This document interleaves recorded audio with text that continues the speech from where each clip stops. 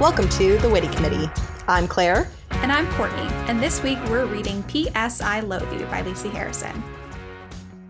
Before we get to that, we're going to do our normal fave where I ask you what book you're reading. And then if you don't have a book, you name a TV show instead. All right. Well, this week I am reading Two Can Keep a Secret from Karen McManus. I've read one or two other books from her, and I really like them so far. Far better than The Last Mrs. Parrish by Liv Constantine, which was my last book that I'd mentioned. So if you are interested in a suspenseful thriller set in high school, definitely would recommend so far. Ooh, very interesting. I finished the Winter Night series by Catherine Arden, which, again, is so great. And I tried to find something else that was like in that realm. So I started The Starless Sea by Erin Morgenstern. I don't know. You've probably seen the cover. The cover has like a bunch of keys on it and like ribbons and stuff. And I couldn't get into it at all. And so I am now starting Cobble Hill, which is the new adult novel from Cecily von Ziegler, who wrote Gossip Girl. So I'm excited about that. I think it'll be fun. And I definitely think all of this stuff is just cementing, especially the show notes that you did for Dylan with the photo of Leighton Meester and Adam Brody. And I was like, oh, so excited to talk about Gossip Girl. It's going to be so much fun. I am also excited to talk about Gossip Girl. Their relationship is just peak early 2000s teen drama royalty. It's amazing. Oh, yes. Have you seen The OC? I've seen up until, like, I think I've seen the first season of it, but I have a friend who I often say I think looks like young Adam Brody. And so I think that it's really funny whenever I see pictures of young Adam Brody to just be like, haha, it's you. That's true. I love The OC. I think Sandy Cohen is like number one DILF on my list. Like, have you need to watch it. That's Seth Cohen is Adam Brody's character. His dad is like, he's just like sexy attorney. Oh, it's so good. Wait, doesn't Max Greenfeld play young Sandy Cohen? Maybe. Schmidt from New Girl. I don't watch New Girl. And then I think the actor who plays Sandy Cohen then turns around and plays Schmidt's dad in the wedding season of New Girl. I think I'm putting those all together. So Peter Gallagher is the guy who plays Sandy Cohen. So if that helps you, we can put a photo of him in the show notes. Oh, certainly. But yeah, so those are kind of a little bit about what we're reading right now. Although Courtney and I did both read P.S. I Loathe You, so we're going to go ahead and get started with our character updates. How are we breaking it down this week? I feel like we should probably throw in Kristen this week because I think she's a little bit more interesting. And I'm honestly not sure we need Claire. I know we usually do Claire, but I don't think we need her. So I think we should definitely do Massie, Kristen, Dylan, and Alicia. Claire, can be up to you. If you want to keep it an even number so that we each do two, that's totally fine. But I definitely think that we see a lot of Kristen and a lot of Dylan in this book. And Claire, I don't think even gets any of her own narration. She doesn't at all. Claire is like not really a part of this book at all. So I think it's fair to say we can skip her. So last week you read Massie. Correct. If I am correct. So I'll take Massie and Dylan and you can do Kristen and Alicia. Sounds good. Amazing. So Massie Block, when the pretty committee deems its boy fast null and void, boy fever sweeps through BOCD. What better way to backhand spring into new crush Dempsey's heart and make old crush Darrington jealous than cheer for him on the soccer field. That was an awkwardly written sentence. And just like that, Massie forms BOCD's first ever cheerleading squad. But will Massie still have something to cheer about when Dempsey starts spending a lot of time with LBR Lane Abley? Give me an E for, oh my God. And then Kristen Gregory. With Massie and her SBFF, secret best friend forever, Lane vying for the same boy, Kristen has to make a choice. A, the pretty committee, or B, the witty committee. And if she doesn't choose fast, she'll end up C, committeeless. Dylan Marvel is hiding something, and it's not just those peanut butter Luna bars stashed under her mattress. She's got a secret crush on Darrington, and it's no secret that he likes burpalicious redheads. And then finally we have Alicia Rivera. Prefers pliés to pom-poms, especially when Massie orders her to the bottom of the cheer pyramid. Can Alicia accept her beta status, or is it time to become alpha of her own squad?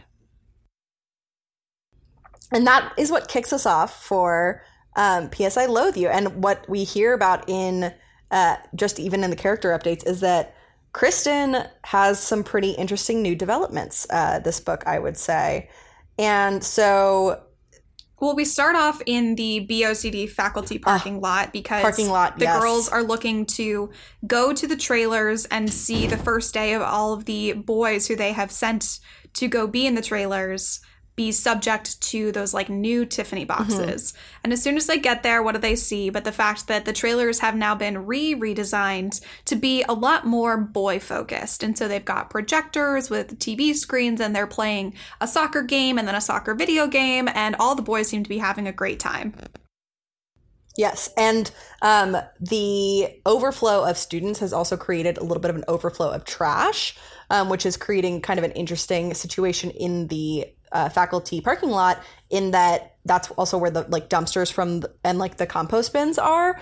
And so the entire time that the Pretty Committee is watching kind of what's going down at the trailers, they are dodging quite unsuccessfully lots of pigeon poop that is coating not only them, but also all of the cars around them. And then the only one who seems to escape from the pigeon poop episode is Massie, who steals someone's backpack to hide under. But kind of what ends up happening is that Dylan's the first one who gets hit, and Kristen offers Dylan her like mom approved clothes, because we know Kristen changes in the Range Rover every day from her mom outfits that are like appropriate outfits for a 13-year-old to like the fashion forward outfits of hand-me-downs she gets from her friends. And then when Kristen gets hit, she wants it. They like a little bit of a catfight ensues over who gets to actually wear the mom clothes instead of just wearing poop stained clothes. But we do get some good outfits from the first chapter, but I'm going to kind of gloss over those so that we can move a little faster. But something interesting that happens while this is going on is that like Darrington is kind of making a fool of himself. Well, not kind of, he is making a fool of himself. He's climbed up on a tree and like hung over so that he can put his butt in front of the projector that's projecting these video games onto the trailers, so that it looks like there's like a butt shadow on it. And everyone's like cheering for him and like clapping and waving and thinking, it's so funny. And Dylan runs up and starts poking him in the butt with a stick. He falls down from the tree. She's falls, I guess, is like under him. He hurts his ankle, which is really not good. And they both get detention. And because of this ankle injury, Darrington he's the captain of the soccer team, but I guess he's benched, which I have so many questions about the whole soccer thing with this book, because Lacey has established that Darrington is the goalie in the previous series.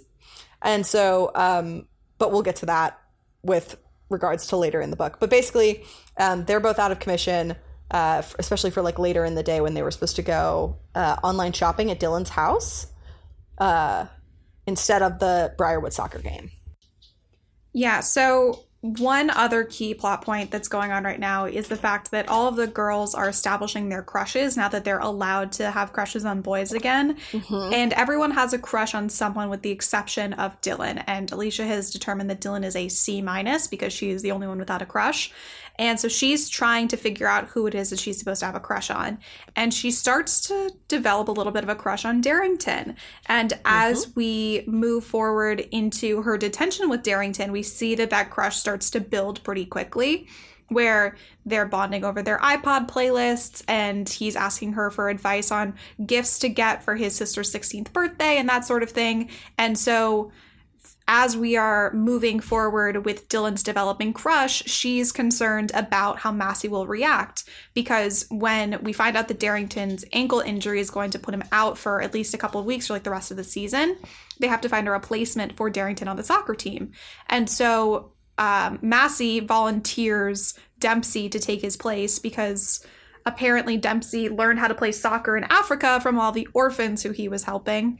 Yes. And so Kristen says that Dempsey should try out for the soccer team, and Massie, in this conversation, sprays the back of his jacket with her perfume to mark him, and I'm putting air quotes around that, basically to like claim him as her own and say like, this is my crush, nobody else can have a crush on him.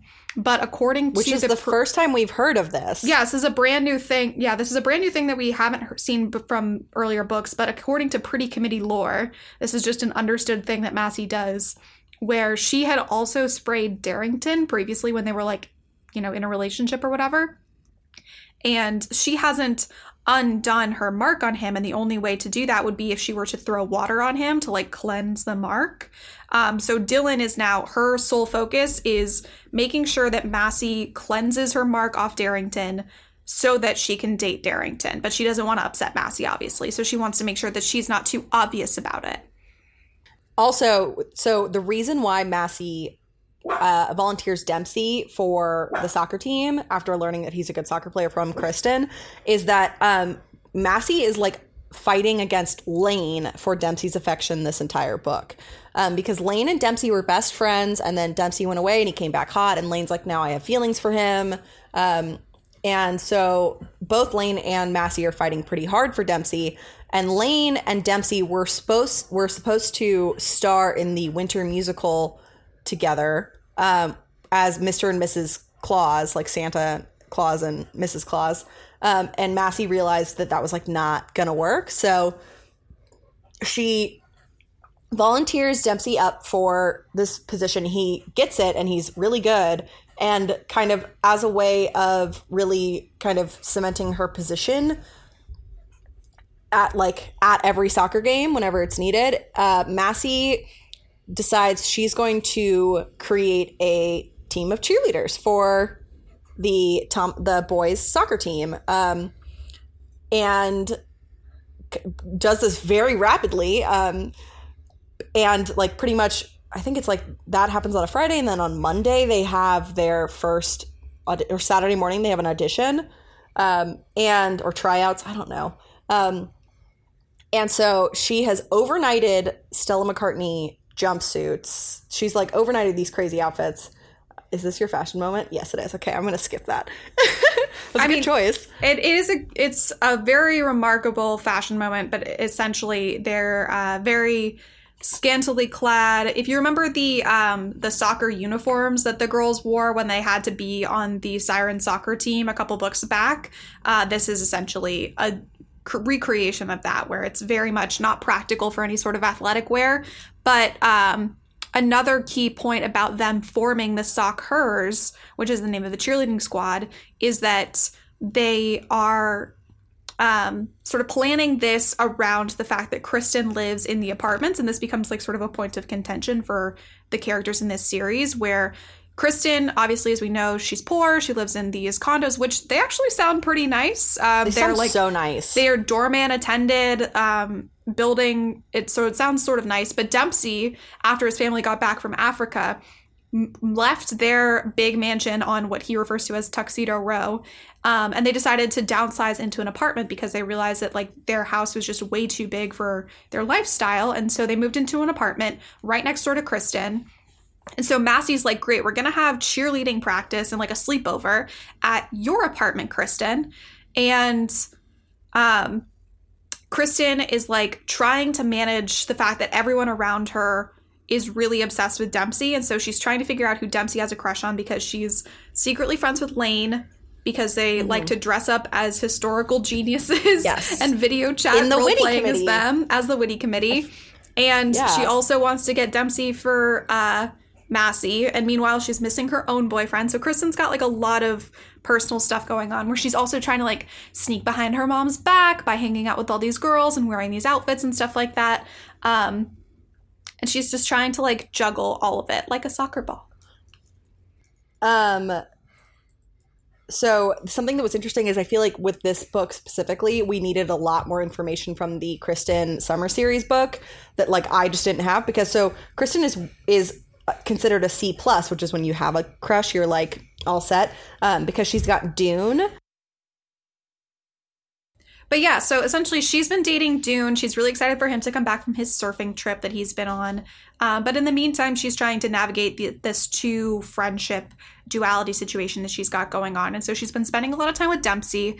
And it's very clear that she's starting to develop feelings for him as well, because he's a little bit of like a soccer phenom himself, and they have pretty good conversations, and they both live in this apartment together. So proximity helps. And things sort of, the next progression with the Socc-hers is that they have these auditions, is what Massie refers to them as. She doesn't call them tryouts. But I think that sort of... that was, like, confusing for my brain. Well, I think it sort of speaks to the fact that, like, Massie doesn't really understand what a cheerleading squad is supposed to be. Yeah, because I've never heard of a soccer team with a cheerleading squad before, but... Sure. And I mean, if you think about, like, the Division 9 ramifications of having just a cheerleading squad that only cheers for the boys' soccer team would probably have, like, some sort of legal ramifications. Title IX stuff? Yeah, exactly. And so they host auditions in the New Green Cafe, and Massie has basically declared that everyone needs to pick one girl who they want to try out and have them do their cheer, and she tells them all to look for girls who look like chicken nuggets so that they can fit on the bottom of the pyramid. And the entire time Alicia is like, well, pyramids are out. Like, if you look at the way that cheerleading is going right now, nobody's doing pyramids anymore. It's all about, like, modern dance. And Massie shuts her down because she doesn't like any sort of, like, dissension from her leadership. And so she just picks a whole bunch of LBRs, including Lane, to be on the cheerleading squad because Lane quit the play now that Dempsey's not in the play because they pinky swore to each other that they would both be in the spring musical instead of the winter one so that they could do it together. So Massie's, like, doing a whole keep your friends close and your enemies closer sort of situation. So she lets Twizzler and Lane join the Socc-hers. Yes. And specifically because they can do, like, a Cirque du Soleil type trick where they turn themselves into a circle and they run around, like, they roll around, and Massie's like, this is great, she's gonna look ridiculous. She's not wrong. Like, that's very silly, but also, like, I think it's kind of fun. And so pretty much after that, we see them, like, you hear about, like, the training schedule that Massie sent out. It's pretty quickly glossed over, also does not seem adequate enough to, like, you do tryouts and then you start cheering, like, 3 days later, which is basically what ends up happening, with, like, any efficiency. Like, people would not actually know cheers. Also, the fact that, like, Massie has supposedly written all these cheers already, and there's not really soccer cheers out there. Although I do have to say that, like, Lisi's cheers are not bad. They're weird because they're for soccer, but, like, in theory and, like, so if you guys didn't know, I was a cheerleader in high school and in middle school, and the, like, breakdown for, like, the beats and the claps isn't bad. Like, you could theoretically say these cheers, which I was like, okay, this is a lot more information, like, a lot more competency towards sports than we've seen so far. Which surprised me, considering if you look at the schedule and the way that she describes, like, practice your stomp clapping. I tried reading that section several times. That one does not make any sense. It made no sense to me as a person who had, like, when I was growing up, I did do all-star cheer for, like, 2 seasons, and then I was a high school cheerleader for 2 years. Neither of them stuck, but, like, I'm, like, not big into the cheering aspect of cheerleading, more like the, like, stunts and tumbling and stuff. But that's what Haley did that too. It seems very similar to this, where I was just like, I don't understand how the, like, beats are supposed to go, because the way that Lisi Harrison has written it in this one section was so confusing to me. But the rest of them do make, like, the rest of them, I could see them being not, like, they don't make any sense, but, like, they do make sense. I don't know. No, I get exactly what you're saying, where I'm like, okay, it rhymes, it's short and quippy, I guess that makes sense. It's like, yeah, go team. A lot of it is, like, about how hot the boys and the Socc-hers are, which I think that's a little weird. But I also think the one that's just about Dempsey is weird. So I think we're gonna go, so, like, I think it's fair to go through and you should regale us with one of the cheers, since that's something that you have. Do you want me to, like, do it? I want you to do whatever you feel comfortable with, but we're talking a lot about them, so I feel like it would be unfair to not discuss them. Yeah, I'm not gonna, maybe I will clap. Maybe I'll do a little clap. Fuck. Sorry. Computer's not, like, standing straight. We're Socc-her. We're Socc-her. If you're cold, say burr. If you're a cat, say purr. Pardonnez-moi, monsieur. Je m'appelle Socc-her. Yay! I was like, that's kind of cute. It's kind of the third and fourth line are, like, a different cadence. And so also I don't know how you'd French. clap for that. Yeah, I don't know how, but it's cute. It rhymes. And then the next one is Dempsey learned soccer in Africa. He's king of the field. Rah, rah, rah. Which I was like, that's not bad. It's just like weird that they would single one person out. And then there's Adidas, Fila, Nike too. What's a Socc-her girl to do? We gotta look hot for the fellas. That's why we're all wearing Stellas. I hate it so much. But like rhythmically, they're not horrible. I guess, you know, the bar is on the floor here. But I mean, like, it's like our cheers were like, bring it down the field, let's go. Like, you know, or like red, black, and white. Like, they were not like crazy. Yeah, but they weren't about like how lyrical. One person learned football in Africa. Yeah, true. But yeah, so the cheers are ridiculous. But the whole time that like we're seeing them at this game, it's actually Dylan narrating, and so we see Dylan really this happens a number of times. Dylan is like pretty constantly fixated on like Massie's water bottles. Massie always like has a water bottle with her, and Dylan's like, she's so close to this water bottle, and she could just take this right now and like splash it on Darrington, and I'd be free. And like, she's not wrong. But what happens at the end of the game? Well, I don't know. There's so many things that happen like concurrently. Well, one big thing that I had a question about when it came to, and so you and I have both not played soccer like a lot, and I don't love going to soccer games because I find them very confusing. They're so long. But so they seem to be like on the field when they're cheering. Yeah. Because they're wearing these like long ponytail extensions, and they like one of them gets their hair caught in the net, and Massie trips Dempsey at one point, and I'm like, how are you so close to the players? I do also, yes, I have similar questions because it sounds like they're by the net, which is like not ever, and I don't know about you, but like our soccer team played for my first high school, our soccer team, and I think also the second, played on the football field. And so there's a track, or like at least a big enough area for cheerleaders to be, that's not next to the goal. So that does seem strange, but also it's a middle school. So like maybe they're on a middle school field, but still I would think that for safety's sake, you would want to keep them like on the side of the field and not by the goals. But like, again, Lacey Harrison, apparently the only thing she has any semi-understanding of is cheerleading, and even that is small.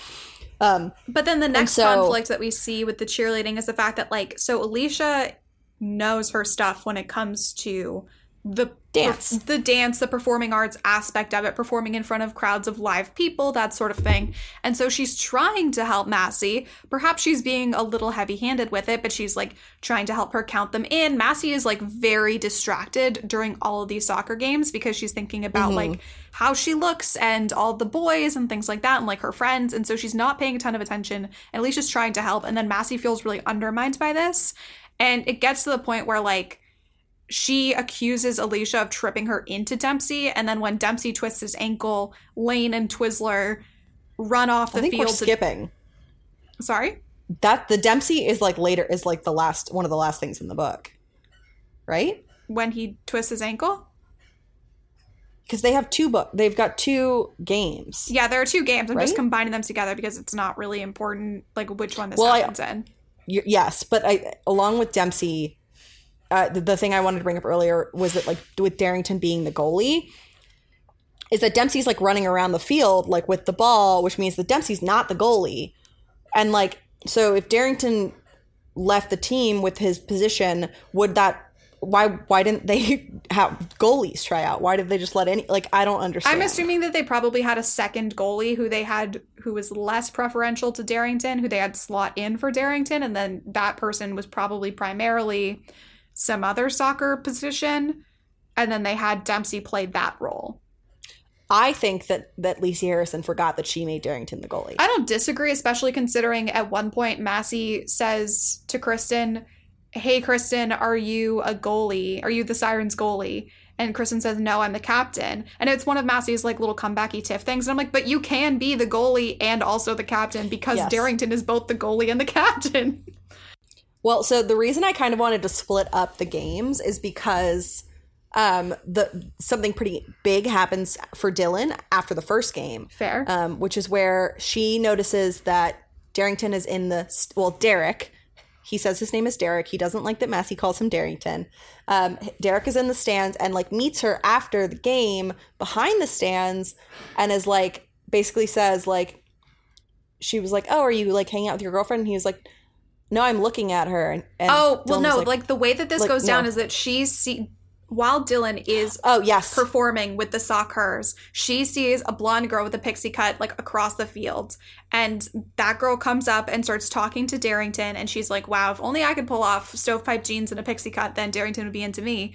And so she goes up to Darrington at the end of the game and starts talking like to him and mean. The girl and is like, oh, how did your sister like the birthday presents that we bought her? Because earlier when they were flirting at the detention, he was like asking her for advice on picking out birthday presents for his sister's 16th birthday. And then they went shopping together. Then they go shopping together and they buy his sister 16 different like candies from the dollar store or whatever, or like different trinkets from the dollar store. And this entire time we all, including Dylan, think that Darrington doesn't have a sister because Massie just like never cared to learn anything about Darrington's family, I guess. And so she comes up to Darrington and this mystery girl and is like, oh, did your sister like the presents? And he goes, ask her yourself. And she thanks her for the presents. And she says, you know, I was really surprised by how sweet they were. And so I asked him where he like got, like who helped him pick out these presents. And he said his future girlfriend. And so then she goes, wait, so do you think that I'm your future girlfriend? And he goes, no, I think you're my current girlfriend. And then he like smacks her on the arm, is like, is that okay? And she's like, obviously she says yes. And then he leans in and he kisses her. But unfortunately, my now least favorite character, because of many reasons, but this one specifically, sees it happen, which is Alicia. And she files this little gossip away and uses it to hold it, like hold it over Dylan as hard as she can. Well, not only that, but she takes a picture of it happening. Yeah. It's bad. It's like so bad. It's so mean. Yeah, so this comes to a bit of a point because in between these two soccer games, Dempsey's family has rented out the Rye Playland, which is a real place for the visiting. No, yeah, it's where, has anyone seen Big? The movie Big? Oh, it's with Tom Hanks. It's very fun. They go to Rye Playland, and that's where he becomes big. You have to watch it. It's cute. I'm going to turn my mic off, and you can keep talking. So they go to Rye Playland because Dempsey's family has invited a whole bunch of African orphans to America to go to this amusement park. And the kids sort of split up. It's the Socc-hers and the soccer boys and the African orphans. And Kristen is sort of tasked with keeping Lane and Dempsey apart, which doesn't go over all that well because at one point, Kristen, while trying to like keep them apart, they're all on this roller coaster together. And meanwhile, Dune is like trying to get her to like throw their arms up and like scream on the roller coaster. And Lane is sitting directly behind Massie and Dempsey. And she is in the middle of eating a falafel sandwich. Yeah, I was getting to that. Yeah. Lane. Okay. Yeah. She like, because Lane has like didn't get to sit next to Dempsey. She's like pissed that Massie did. And so she reaches in her back pocket and pulls out her backpack and pulls out a falafel sandwich and is like, yeah, okay, I'm just going to eat this on this roller coaster, which like obviously doesn't end well. Yeah, I was confused by the fact that like none of the ride attendants were like, you can't have a falafel sandwich on this roller coaster. It was very confusing to me. So we get to the end of the ride and what does Lane do but throw up on Massie. And so then Dempsey has to go take care of Lane. Massie is now pissed at Kristen for not preventing this from happening, which I don't really know how Kristen could have, but everyone kind of sucks here. And she's spending way more time focused on this drama than she is on Dune. And Dune is just trying to like enjoy himself. And he's like really kind of above it all. She keeps trying to involve Dune in these conversations about the issues that are happening in her two friend groups. And Dune really is just like, well, Massie sucks. So I don't really care. Yeah. Dune is like not really, he's not like, I think that he's just like not great because he is so down on Massie and the pretty committee from the get-go, and he like kind of shames Kristen about it a lot. And again, I have not read the summer series for Kristen, where I feel like we'll get kind of the basis of their information, like all of their story. But it just like for me, it like didn't even look anything like a healthy relationship. So I was like, don't love that for you, hun. And so, and it's interesting because Lane is also upset with Kristen for not helping her. I guess Kristen has promised both Lane and Massie that she's going to help them get Dempsey, which is impossible for her to do both. And so kind of what we see instead is that in the process of getting closer, so the next, Kristen has been off the Socc-hers because she came home in her uniform one day and her mom saw her, and that did not go well. Also, don't understand how she could be on the Socc-hers when she's also the captain of the women's soccer team, but like, because whatever. There's really no rehearsal schedule for the Socc-hers, and they only cheer for the boys' soccer games, not the girls' soccer games, and so it's not like she's... But doesn't she have practice like during the boys' games? Or games during the boys' games? I mean, theoretically, yes, but it doesn't seem like she's always at the boys' soccer game, so it doesn't seem like that's the case. Like, she's always there. So I don't think that that's ever really been a challenge. But, so she's been kicked off the soccer team, or the Socc-hers team. God, that's so difficult to, like, say. Socc-hers squad? Socc-her squad? Socc-hers squad. And she's at home, and Dune is over trying to, like, A, get a smooch from her, and B, like, get some marine bio homework help from her. And her mom is in the kitchen trying to cook. And who comes over to her apartment but both Lane and Massie, because they've both gotten, like, care packages together for Dempsey, who has this twisted ankle. And they're both from the second soccer game where Alicia allegedly shoved Massie into Dempsey, which did not happen. And so they both bring their care packages over to Kristen's place to try and give to Dempsey, who's not back from the hospital yet. And they realize that Kristen is helping both of them. And Dune reveals that Lane is Kristen's best friend. And Lane reveals that she has the shark tooth necklace that Dune had given to Kristen, which she had dropped sometime at the amusement park. And then everyone storms out and everyone is mad at Kristen. Yes, everyone, including Dune. And then the thing that bugged me the most is, like, Lane is playing this game just as hard as anyone else. And she's just, like, yes, it's bad that Kristen won't admit that she's friends with Lane. But the way that Lane kind of is being manipulative, like, all of these kids are manipulative. They're all, like... Yeah, exactly. If this were a Reddit thread of Am I the Asshole? Like, that... I don't know what Reddit is called, but like the Reddit channel, Am I the Asshole? This would be an everyone sucks here answer, because Massie is being like really controlling and manipulative. Lane is blackmailing Kristen. Kristen is trying to like help everyone, but is not really being a good friend to anybody. Dylan is going behind Massie's back to flirt with her ex-boyfriend. Massie is being too controlling of Dylan by not letting go of her crush on him. And like Alicia is taking pictures of Dylan to blackmail her, and Massie's not letting Alicia like have her moment to shine as a dance instructor. Like, everyone sucks except for Claire. Claire and Cam are doing great. They're awesome. The unfortunate thing is that Claire's never around for Massie in the way that she was in the prior books, and so Massie kind of doesn't really have anyone to rely on. But Massie's not really reaching out to Claire. Like, it's not like she doesn't still live in the guest house and Massie couldn't go over there or ask her for help, but Massie's too prideful to ask for help from Claire. Yeah, well, yes, but I think the assumption is that, and this is, again, it's an assumption, which is not a good thing, but the assumption is that Claire is going to always be there for Massie.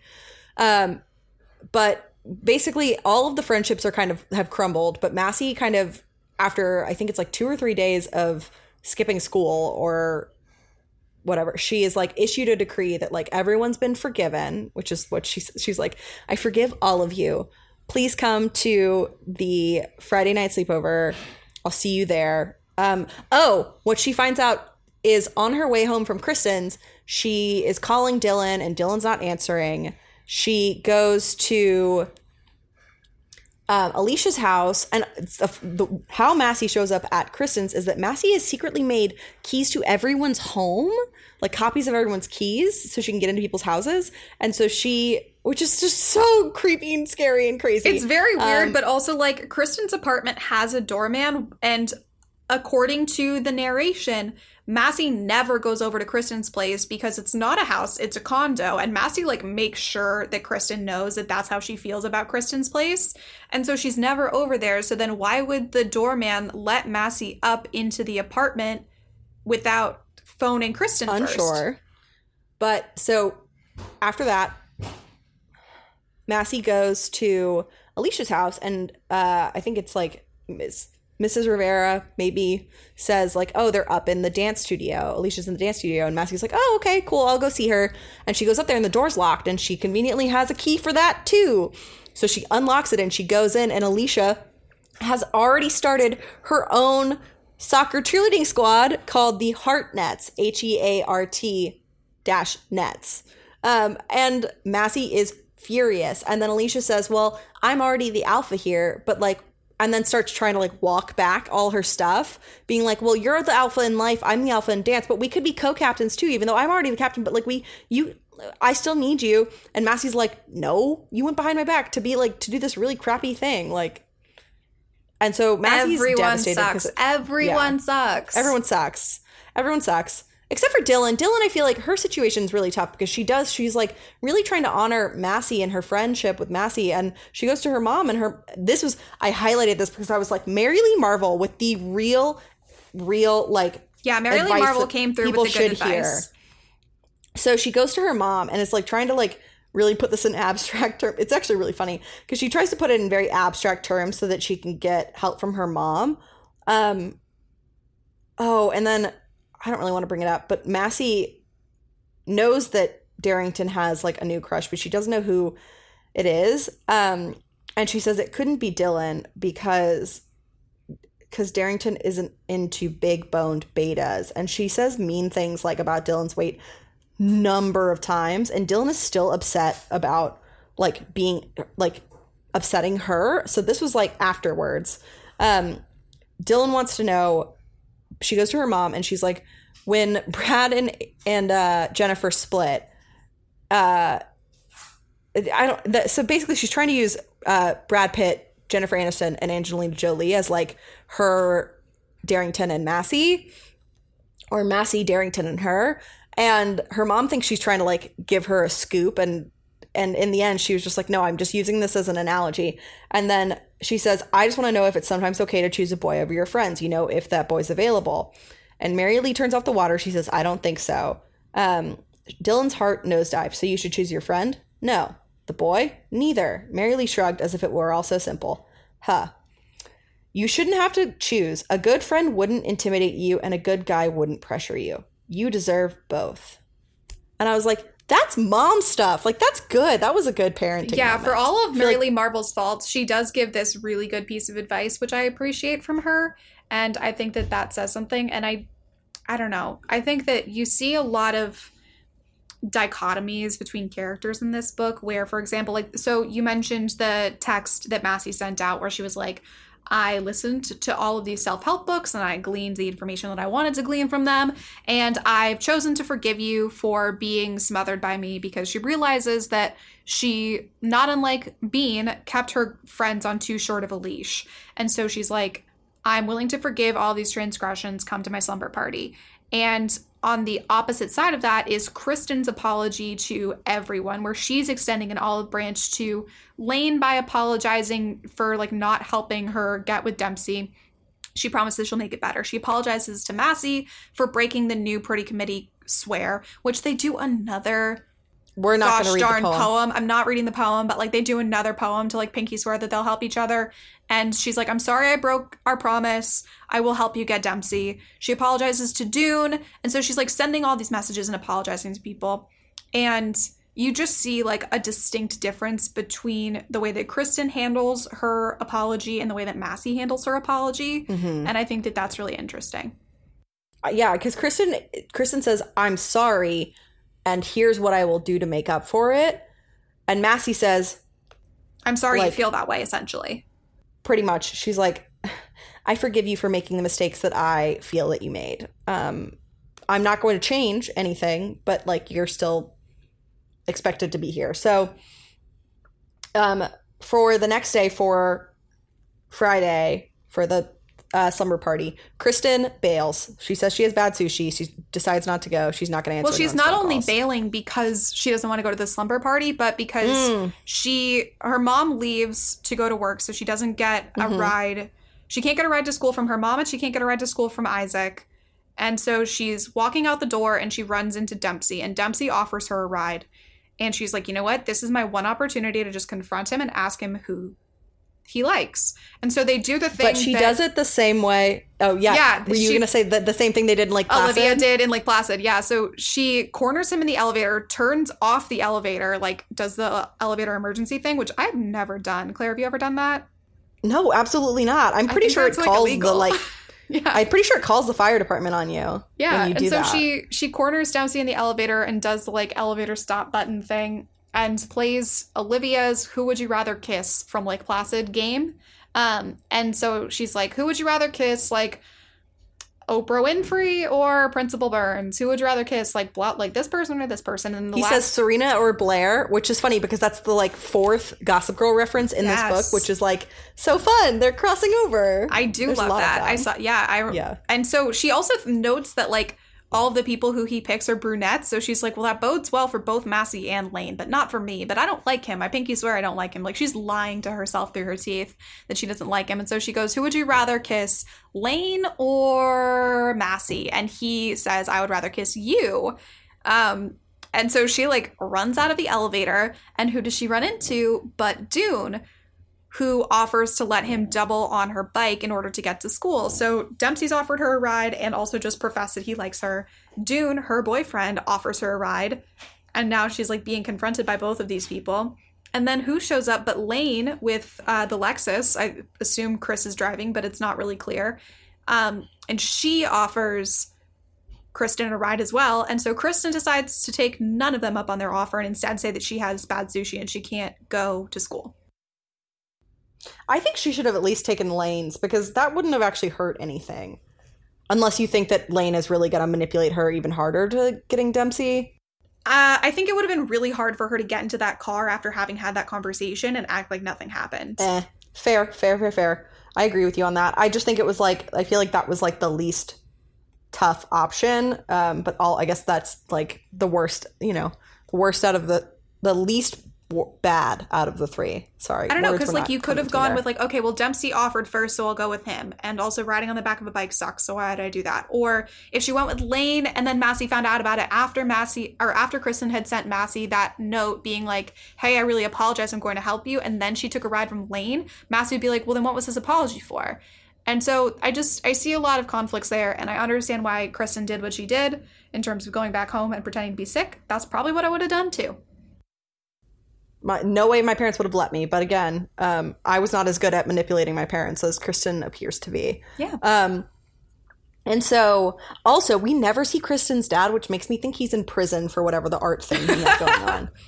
I need more. I need more information on that. I need more on Kristen too. Maybe we hear more about him in the summer book. Maybe. I think it'd be really interesting if he was in jail. So Kristen does not show up for the sleepover. Dylan and Darrington show up early, and Massie's like, interesting. And Dylan is basically like, oh, I brought him so that you can release your hold. And Massie she's continuing to be mean to Dylan about her weight. She's horribly awful, but basically says that like the comeback is that Dylan is chenille, and then Massie says if the size 8 fits, and then Dylan says, well, if I'm chenille, you're lycra because you hold everyone back. And then that analogy gets used over and over and over for the rest of the book, but it's true. It's like, also this is, I feel like, before athleisure was a big thing because we have so many different like kinds of stretchy sucky innie fabrics now. But Dylan says it's true. You're like control top pantyhose. You try to run everyone's lives and keep us all down so you stay on top, which is accurate. Yeah. It is true. Massie has acknowledged that already to herself, where she, in her conversation with Bean, where she talks about how she needs to let Bean have a longer leash. I need to go back and find that passage because it was really insightful to the fact that Massie knows exactly what she's doing Do you mind if I read this? It's kind of long. Go for it. Yeah. So Massie is sitting in her bedroom. It's like, I think, it's 1:30 in the morning when she's having this like come to Jesus moment with herself and with Bean. And she's thinking about the events that have just transpired. And so a fresh stream of tears pool in her eyes. It was painful to think of the countless hours she'd spent trying to keep the pretty committee on top. The homework missed, the plans hatched, the money spent, the clothes bought. She'd opened up her heart, her bedroom, and her closets to these girls. And despite the countless efforts to hold them back and keep them from moving on, they still... OMG. Massie shot up like the Walking Dead. Something about this all seemed familiar. Bean, she pulled the black pug onto her lap and stroked her tiny head. Remember when you went through that phase of not wanting to go for a walk? The puppy sighed. I thought it was the cold sidewalk, so I bought you those mint green Gucci booties and the white poncho. I sang to you, I gave you Kobe beef treats, and I even got you a pedicure. But you still didn't want to go. Nothing worked until I got you that long leash, remember? Bean looked lovingly at Massie with wet black eyes. You just needed more space. Once again, Massie's spirits plunged like Pam Anderson's necklines. She started crying again. But why do they want space from me? I gave them everything, she sobbed to herself. So Massie is upset because her love language isn't being appreciated by the other girls, but also, like, there's a difference between love language and manipulation tactics. And I think that Massie... For what it's worth, she's 13, so, like, she has time to evolve this and, like, learn from her mistakes. But she's like, I don't want to change who I am in order to be liked by my friends. I should be appreciated for the things that I have to offer. But she's, like, going about it the wrong way. Like, she's so close, but she's just, like, missing the mark. Yeah. I mean, I think the thing is that, like, she could very easily just continue to be who she is and not hold her friends, or, like, not hold her friends back so much, but not even that. It's like she could just like let them do their own thing, because it's not like I don't think she's gonna stop being a control freak. I mean, I'm a pretty big control freak, and it's not something you can just like turn off. But I think you could very easily say like, oh, I just like if you're not around me, I don't know. It's like it's not as big of a thing. Like, when Dylan is, because they very, like, this book is the one we've gotten the most information about them, like, when they're not around the rest of the pretty committee. I feel like they've all had, like, pretty separate plot lines. And so it's like, just let people continue to do whatever they want to do on their off time. And then when they're with you, like, I think that they'd be fine, like, continuing to follow all your, like, weird culty rules. Well, not only that, but like, okay, so you and I, we just read the Dylan Summer Series book, and throughout that book, we see Dylan being really appreciative of the time that she gets to spend with Massie and the Pretty Committee, and she thinks about how insane she would go if she didn't have her friend group to be able to just lean on for support. Also, in this book, Dylan says a lot that the only person she wants to talk to about Darrington is Massie. And like, so her friends still want her and need her. They will always want her and need her.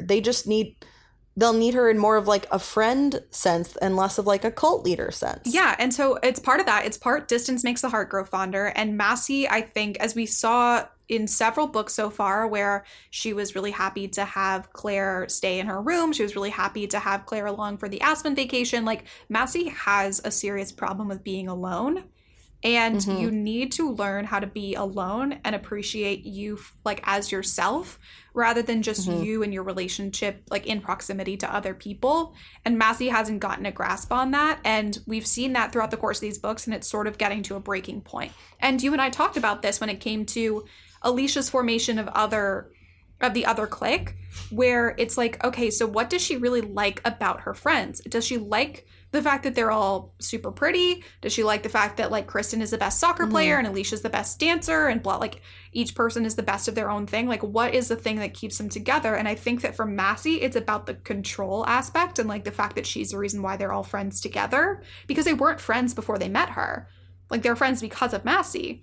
But if she appreciated each of them for the strengths that they bring to the Pretty Committee, then they would be stronger friends for it. And we see that time and time again, where if she let Claire be the best actor she can be, if she let Alicia be the best dancer she could be, if she let Kristen be the best soccer player she can be, then her status is also elevated. Your candle does not become dimmer by giving your light to other people. Like, you are only strengthened by other people. Yeah, and I think that's something that's really interesting with this book specifically, was that like we see that crumble, but I think also we see it crumble in a way that it hasn't before, in that like the only person really that's kind of left at the end of it is Claire, and it's barely, because she's just been like not involved at all. You know, before we've had things that like when they've broken off and like Claire maybe doing something else, or Alicia's been doing something else, or like for any reason there's like just a bit of a disconnect. But this is like, it's really crumbling. And I think that I don't really know what's going to happen in the next book. Also, I think like a couple episodes ago when you thought that you were like Darrington and Massie are endgame, and I was like, no, they're not. That was this book that I remembered. Yeah, I mean, like at this point, I don't know how I think that Massie needs to be by herself for quite a while. I agree. Before she is with anyone else. I think this would be the perfect time for someone to sweep in and write Massie a really good gay love story, because I think it would make so much more sense. And so I didn't read the next book yet, or I've just like barely started the intro that's at the end of this one, and I think we're gonna see a lot more of like the Pretty Committee being broken up, because that's basically what happens. So Darrington and Dylan show up at Massie's sleepover. Massie throws them both in the pool as a way of like getting Darrington clearing. Yeah, he's released, but also Dylan is now released because they've both been put in the water. Alicia doesn't show up. Kristen, again, doesn't show up. And then Claire and Cam show up late, which this bugged me because they do the Friday night sleepover every Friday. So why is all of a sudden this game night for the Lyons family with Cam included? Like, because they show up, Claire shows up late. I think it's just to perhaps make Claire seem more flighty and more boy-focused than Massie-focused, as a way to sort of justify Massie's frustrations with Claire, because otherwise there's no reason for Massie to be frustrated with Claire. Exactly. Yeah, I mean, there's no reason, but it also just, canonically doesn't make sense, but there's so many things that don't make sense. No, it doesn't make sense for Claire's character arc, and perhaps if we got Claire's perspective in this book, I would agree with Massie in her interpretation of Claire's behavior more, because perhaps we would have gotten Claire's point of view of her forgetting about Massie, but we don't get that. And so all we're seeing is Massie projecting this feeling of abandonment onto Claire. And I'm like, okay, but that's not true to what we know about Claire as a person. And so if we saw that interiority from Claire in the book, then perhaps I'd feel differently. Yes.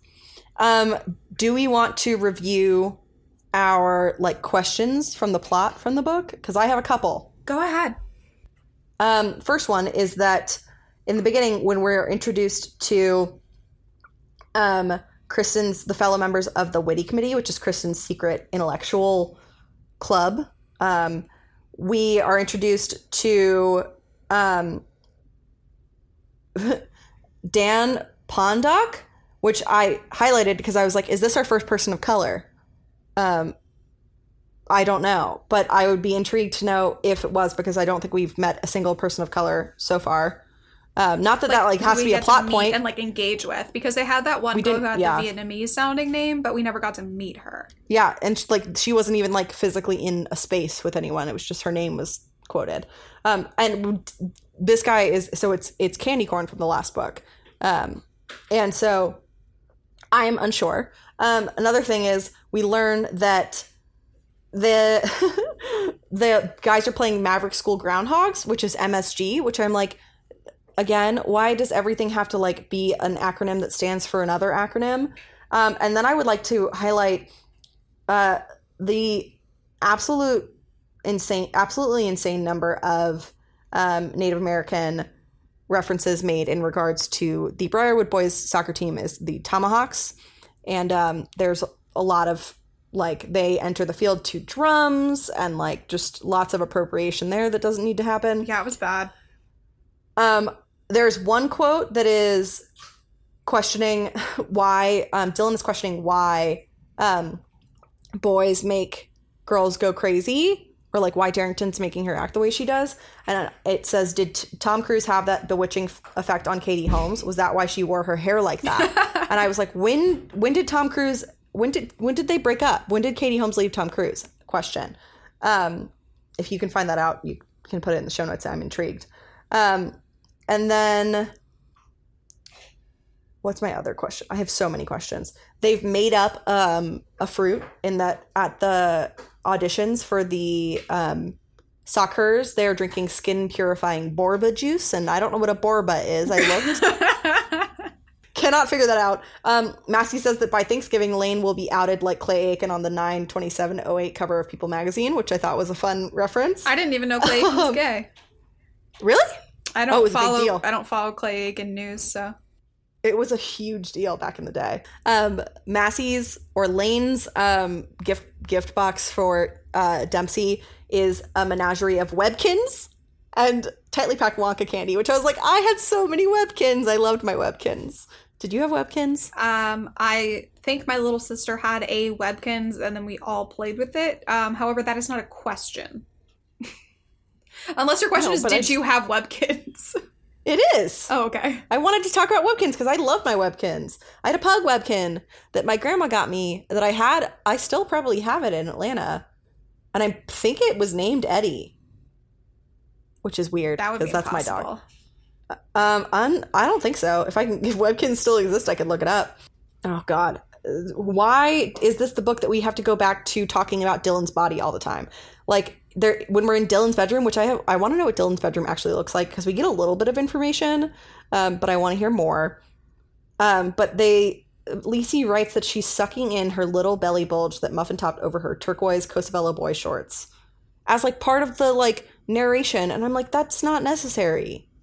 Yeah, it sucks how much that's like ingrained into Dylan's thought process, and it hurts my feelings because all I want is the best for Dylan. Like, do I agree with everything about Dylan in terms of like her body humor characterization? No. But Dylan deserves to feel happy and confident in herself, especially since, as she points out to Massie, she's like, I wouldn't go for Darrington if you were still into him. If you're into him, just say so, and I will not go after him because I'm a good friend.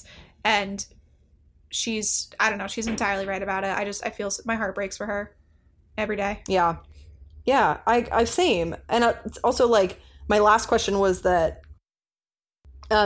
Dempsey gets an ankle fracture, which is a serious injury.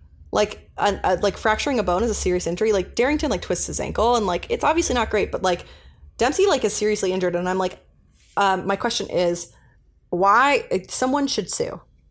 It's not a question, it's a statement. And I don't know who they'd sue. I think it'd be interesting if they tried to sue Alicia, because then it would be like a Len Rivera thing. Like, he'd go up and at him to get, I don't know. But I don't feel like Dempsey's parents, who I guess their only characteristic is saving African orphans, would be really doing anything. I don't know.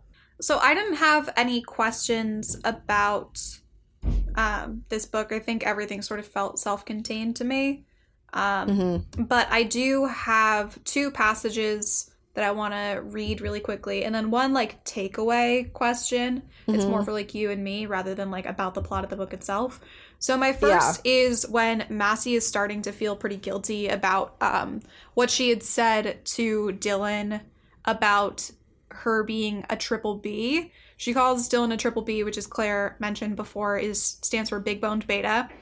And says that, like, Darrington wouldn't be into Dylan for that reason. And so next we're on the Siren's Tomahawk field, and Massie's narration reads, Massie felt like a chocolate cupcake. Not because she had on too much self-tanner, or because her gut was hanging over her Socc-her's uniform. Actually, it was quite the opposite. She looked amazing. Dozens of cheering fans poked giant foam #1 fingers in the air while chanting her name. That was the icing. But just below the sugary surface was another layer, and it had a completely different texture.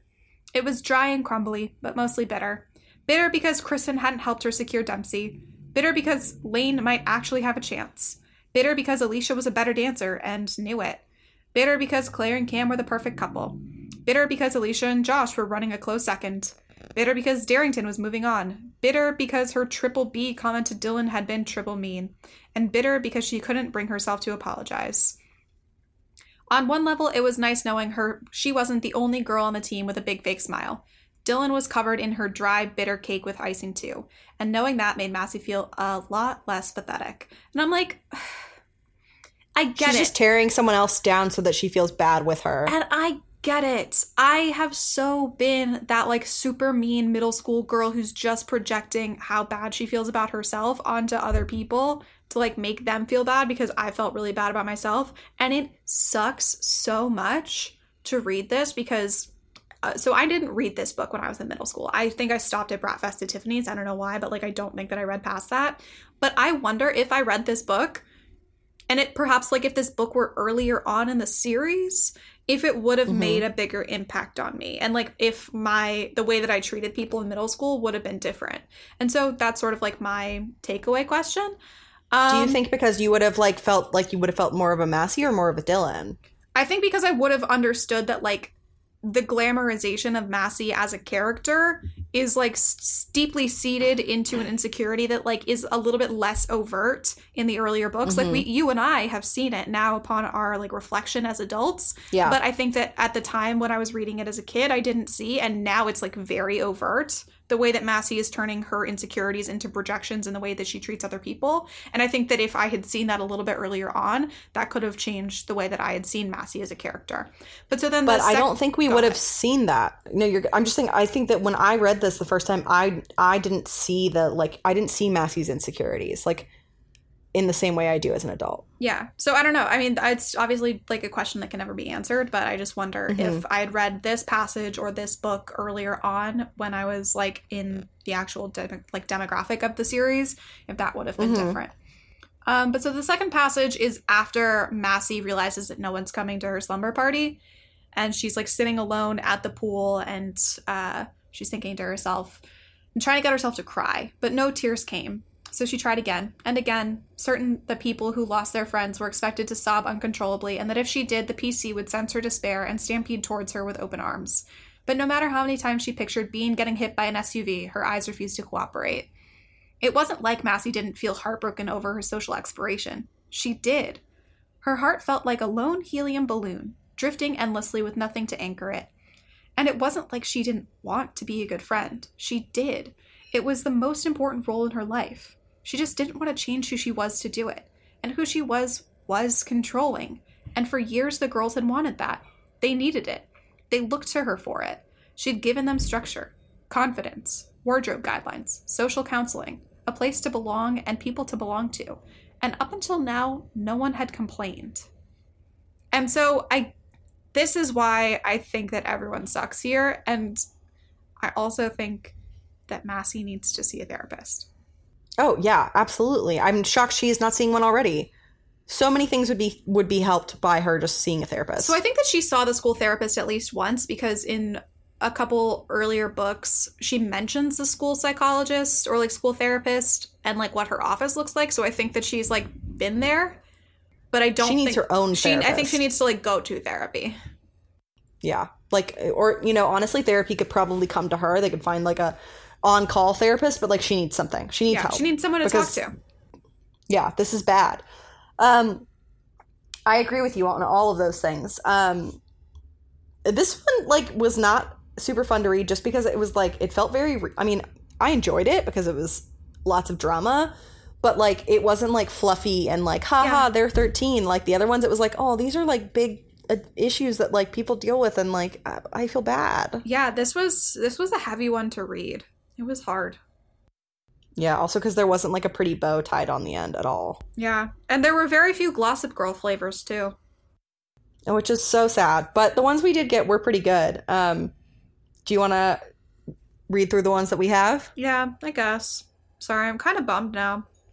I know, me too. So we have Devil's Food Cake, which sounds amazing. Guava, toasted marshmallow, and then at one point Dylan has a nightmare and thinks that Massie is going to smear her in meat-flavored Glossip Girl and then have Bean eat her. It's not totally out of the realm of possibility because there is a Taco Bell flavored one. So like maybe someone will get a meat flavor, which I don't know. We've also seen like spaghetti bolognese. Like it's 100% canonical that could exist, but also I'm just like, wow, you really don't think that highly of Massie if you think that she will murder you by getting her dog to eat you. Also, like, that would take a very long time. Pugs have very small mouths. I think, so Guava Goddess is my favorite kombucha flavor. Have you had that? I know it's your favorite. Whenever you and I drink kombucha, you're always like, Guava Goddess is the GOAT flavor. And then I try and like offer up a counter flavor and you're like, no, guava. It's the best, so I would pick the guava flavor. I think I would pick GTs if you want to either sponsor Devil's us. Food Cake or toasted marshmallow, personally. Interesting. You're more of a baked goods person. I am. Like. I'm a slut for baked goods.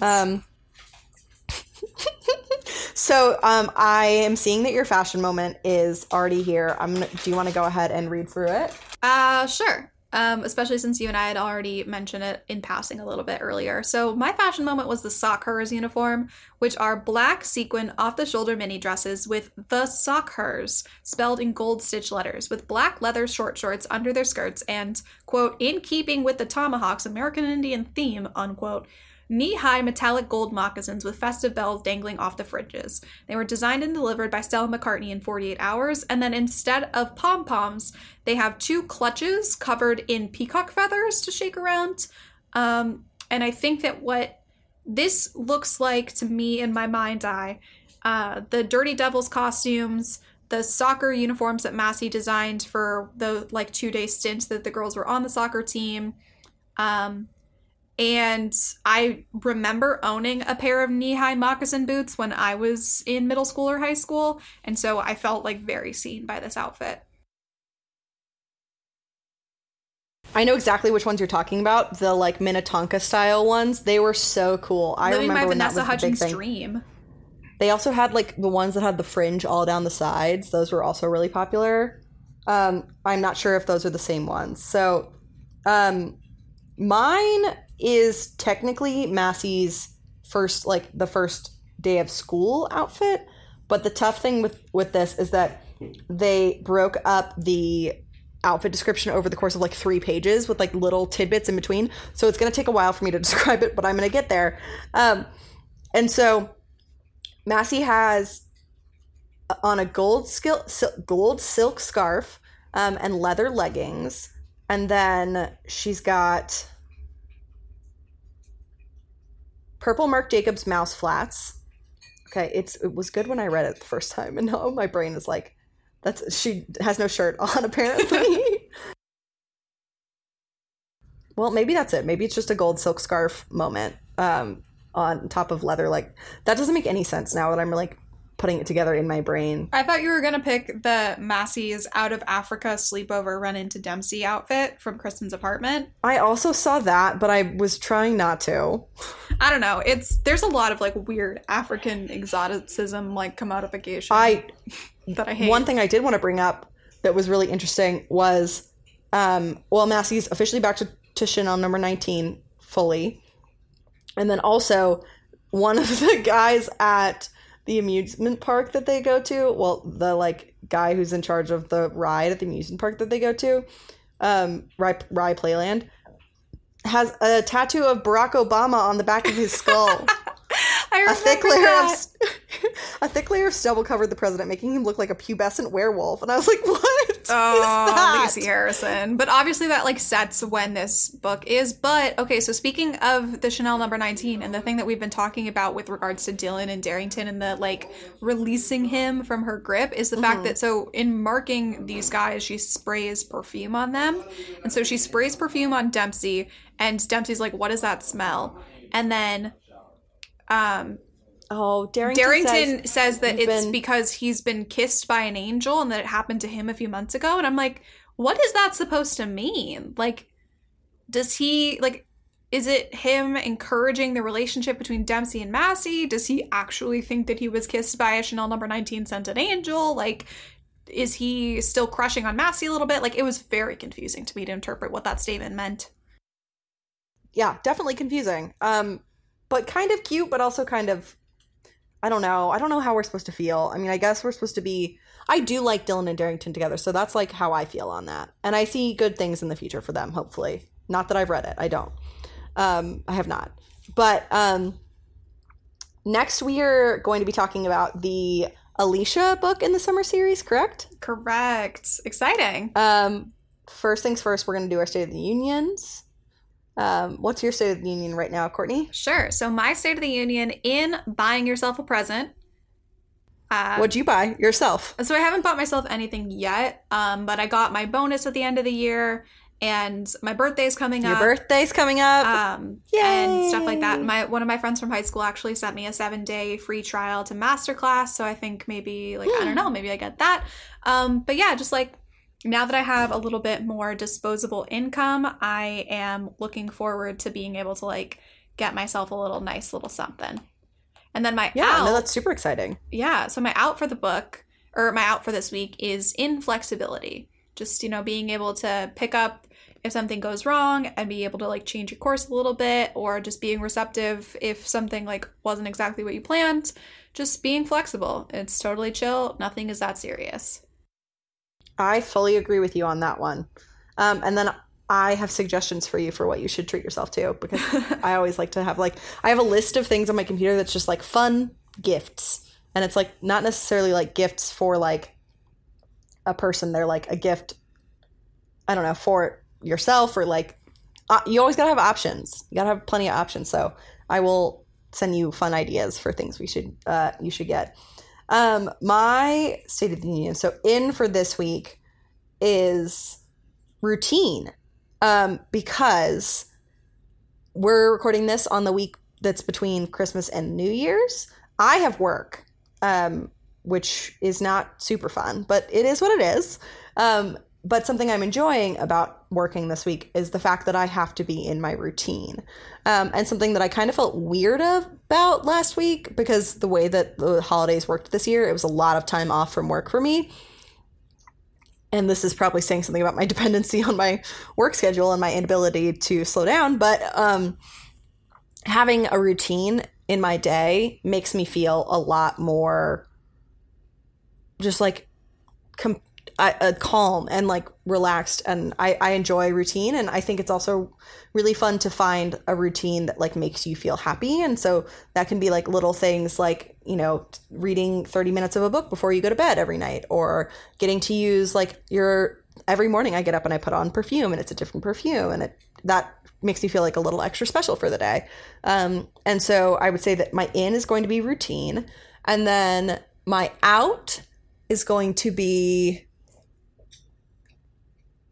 not making time for yourself, because, and I mean that in like all senses, because I tend to be someone who can like say yes to a lot of things, or like, especially at work, like let a lot of things fall on my plate. And when I say take time for yourself, like not making time for yourself, I mean like time to like eat meals, or like use the bathroom, or like basic things. It's like you need to be able to be a functioning human being. So like ensuring that you have time to take care of yourself, that is like, you know, I guess it's like a better way of saying like my out is putting other, I don't know. You'll figure out a better way of writing that down than me. Yeah, but you have to You have the English degree. That's fine. I've already recorded it. Okay, good luck editing it to make it sound more coherent. It's fine. It doesn't have to necessarily sound coherent. It just has to sound like we're talking. But so we are taking a little trip with Alicia to Barcelona next week, which is how they say it in the book. And have you read it yet? No, I haven't read it because I've been so obsessed with the Hilaria Baldwin thing. Oh, well, Courtney, it's going to take you maybe, I swear to God, it took me an hour max. It's the shortest, least plot-filled book ever, because I don't like Alicia, but also she literally says like, oh, I just landed in Barcelona, and then, or as the locals say, Barcelona, and like quotations. And I'm like, oh my God, you are that girl. You are that girl.